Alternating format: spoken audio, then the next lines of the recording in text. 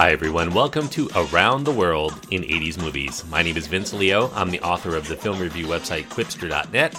I invite you to check out over 4,000 of my written reviews. You can read at Quipster.net, QWIPSTER.net. I include films of the 1980s there, as well as films of today, films of nearly a century ago, and all things in between.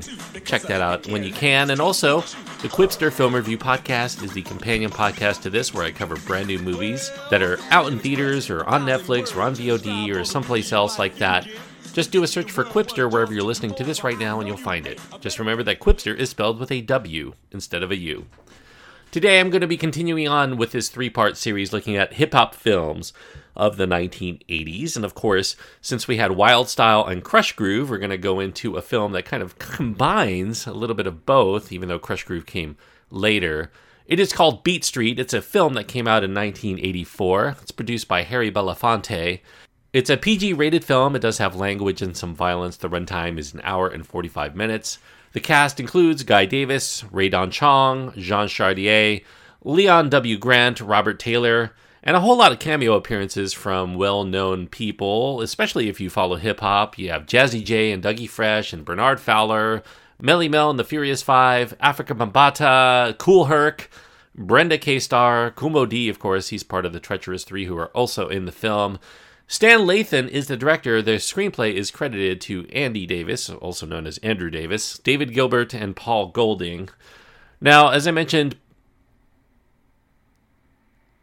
Harry Belafonte did produce this film. He was known primarily as a singer and an actor, but also an activist, and he wanted to create this commercialized slice of life drama. It stars Guy Davis as Kenny Kirkland, also known as Double K. He's a hip-hop DJ in the South Bronx. He has big dreams. And we also follow another guy played by Jean Chartier as Ramon, a.k.a. Ramo, which is his artist name. He's a Puerto Rican graffiti artist who would rather tag trains than get a real job. Ray Don Chong, as I mentioned, also in this film. She plays a woman named Tracy.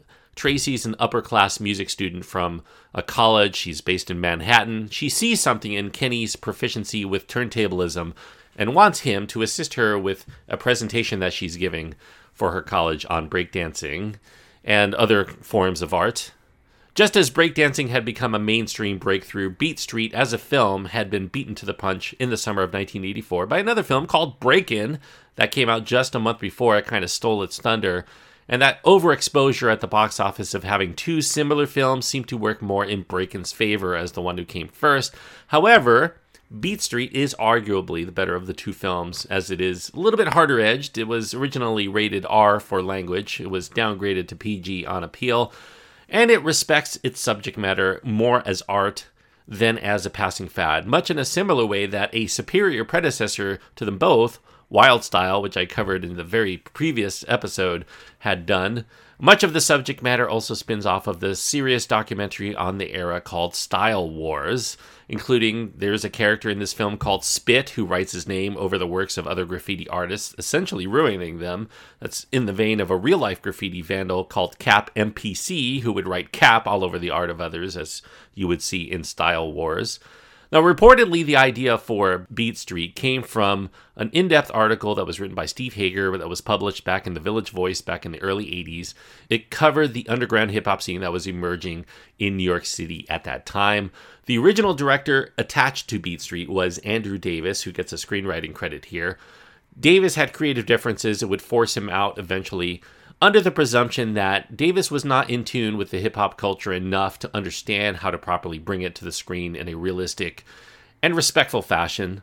That brought in African-American director Stan Lathan. He was here to right the ship, which was built to be respectful to the people of the South Bronx and of the artists and their passions, especially in one of these rare films with a wide release at the time, to not have a white character in a main lead role. The film doesn't just celebrate street culture, it also showcases the celebration of song and dance from Africa, represented in the project that's put on by Tracy, who is meant to join the different social classes to show that no matter what class you are from, we're all united by a common bond of celebrating a heritage.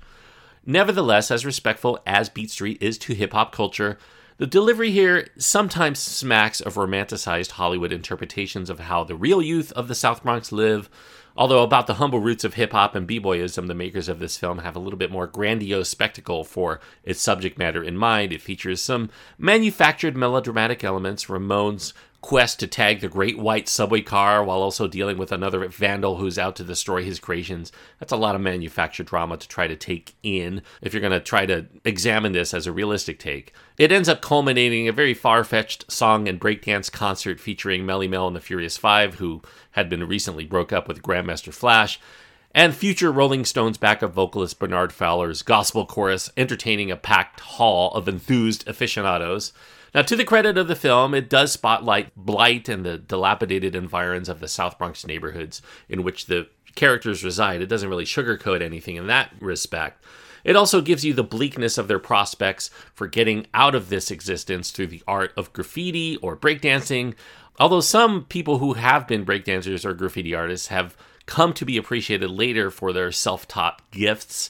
It's not necessarily the norm, though. Authenticity is not really there for the graffiti art that's depicted.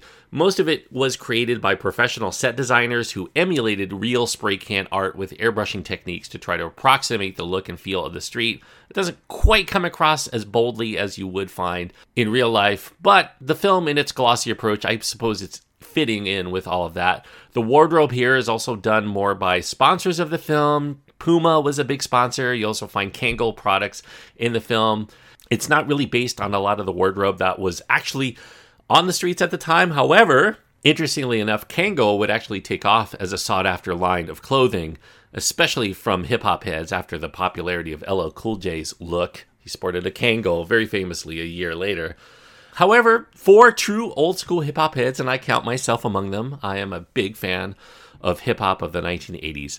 There is still a great deal of nostalgia value in seeing such pioneering acts as Afrika Bambaataa, Grandmaster Melly Mel, who happens to be my all-time favorite rapper, believe it or not, The Treacherous Three, which features Kumo D, which is also one of my favorite rappers, Dougie Fresh is in this film, Jazzy J, all of the rest on the screen performing as no other film had captured before, or really ever since. It is also one of those rare films that had 2 volumes of soundtrack songs released. It's often credited as the first American film to do so. They even wanted to release a 3rd volume, although that was scrapped when the 2nd volume did not really perform nearly as well as the first on the Billboard charts.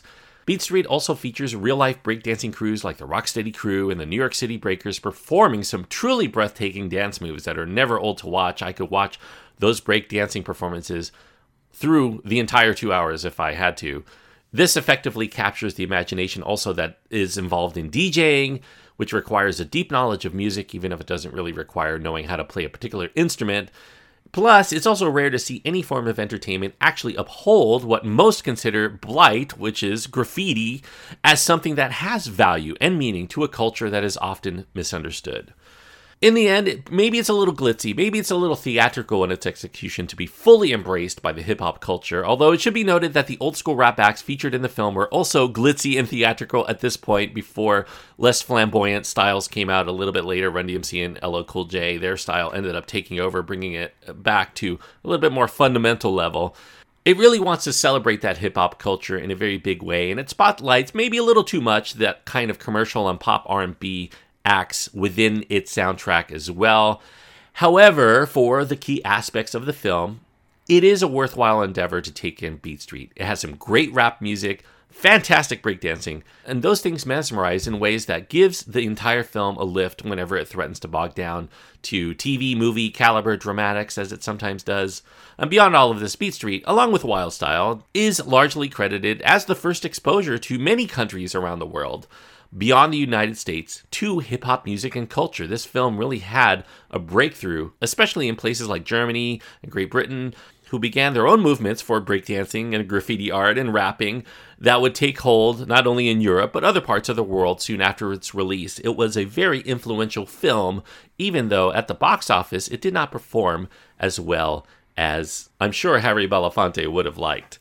So all in all, I'm giving Beat Street 3 stars out of 4. 3 stars on my scale means that I do recommend it for people who are interested in this kind of movie. If you are a hip-hop head of any sort who really loves the original style of hip-hop with a lot of social messaging and very danceable beats, I definitely recommend checking out Beat Street for what it captures in that respect. if you love breakdancing and don't mind necessarily that the film is not necessarily giving you an authentic portrayal the way that Wild Style did at the life of people in the inner city, you can look beyond that and still find Beat Street to be a very enjoyable and thoughtful drama from the mid-1980s. So 3 stars out of 4 goes to Beat Street. And that concludes our look at hip-hop films of the 1980s. Not necessarily something I won't revisit anytime soon. In fact, I'm going to kind of continue on with some of my themes here into the next 3 movies that I'm going to be covering here. I'm going to be starting a new themed trilogy coming up next. And we're going to continue on with the film I mentioned during this review. It is called Style Wars. It'll be the first documentary that I actually review here on Around the World in 80s Movies. From 1983, Style Wars, a very influential documentary on its own because it influenced this movie as well as other movies that have come out since. Style Wars, an original hip-hop documentary from 1983. And that's something that's easily available. I think you can watch the entire thing for free on various streaming platforms, whether it's YouTube or Vimeo or something else. You can find this very easily. You can watch it. For my review of next week, it's well worth it. It's highly recommended. Check that out, Style Wars. For next week's review, thank you everyone for listening. I hope that you enjoyed this review.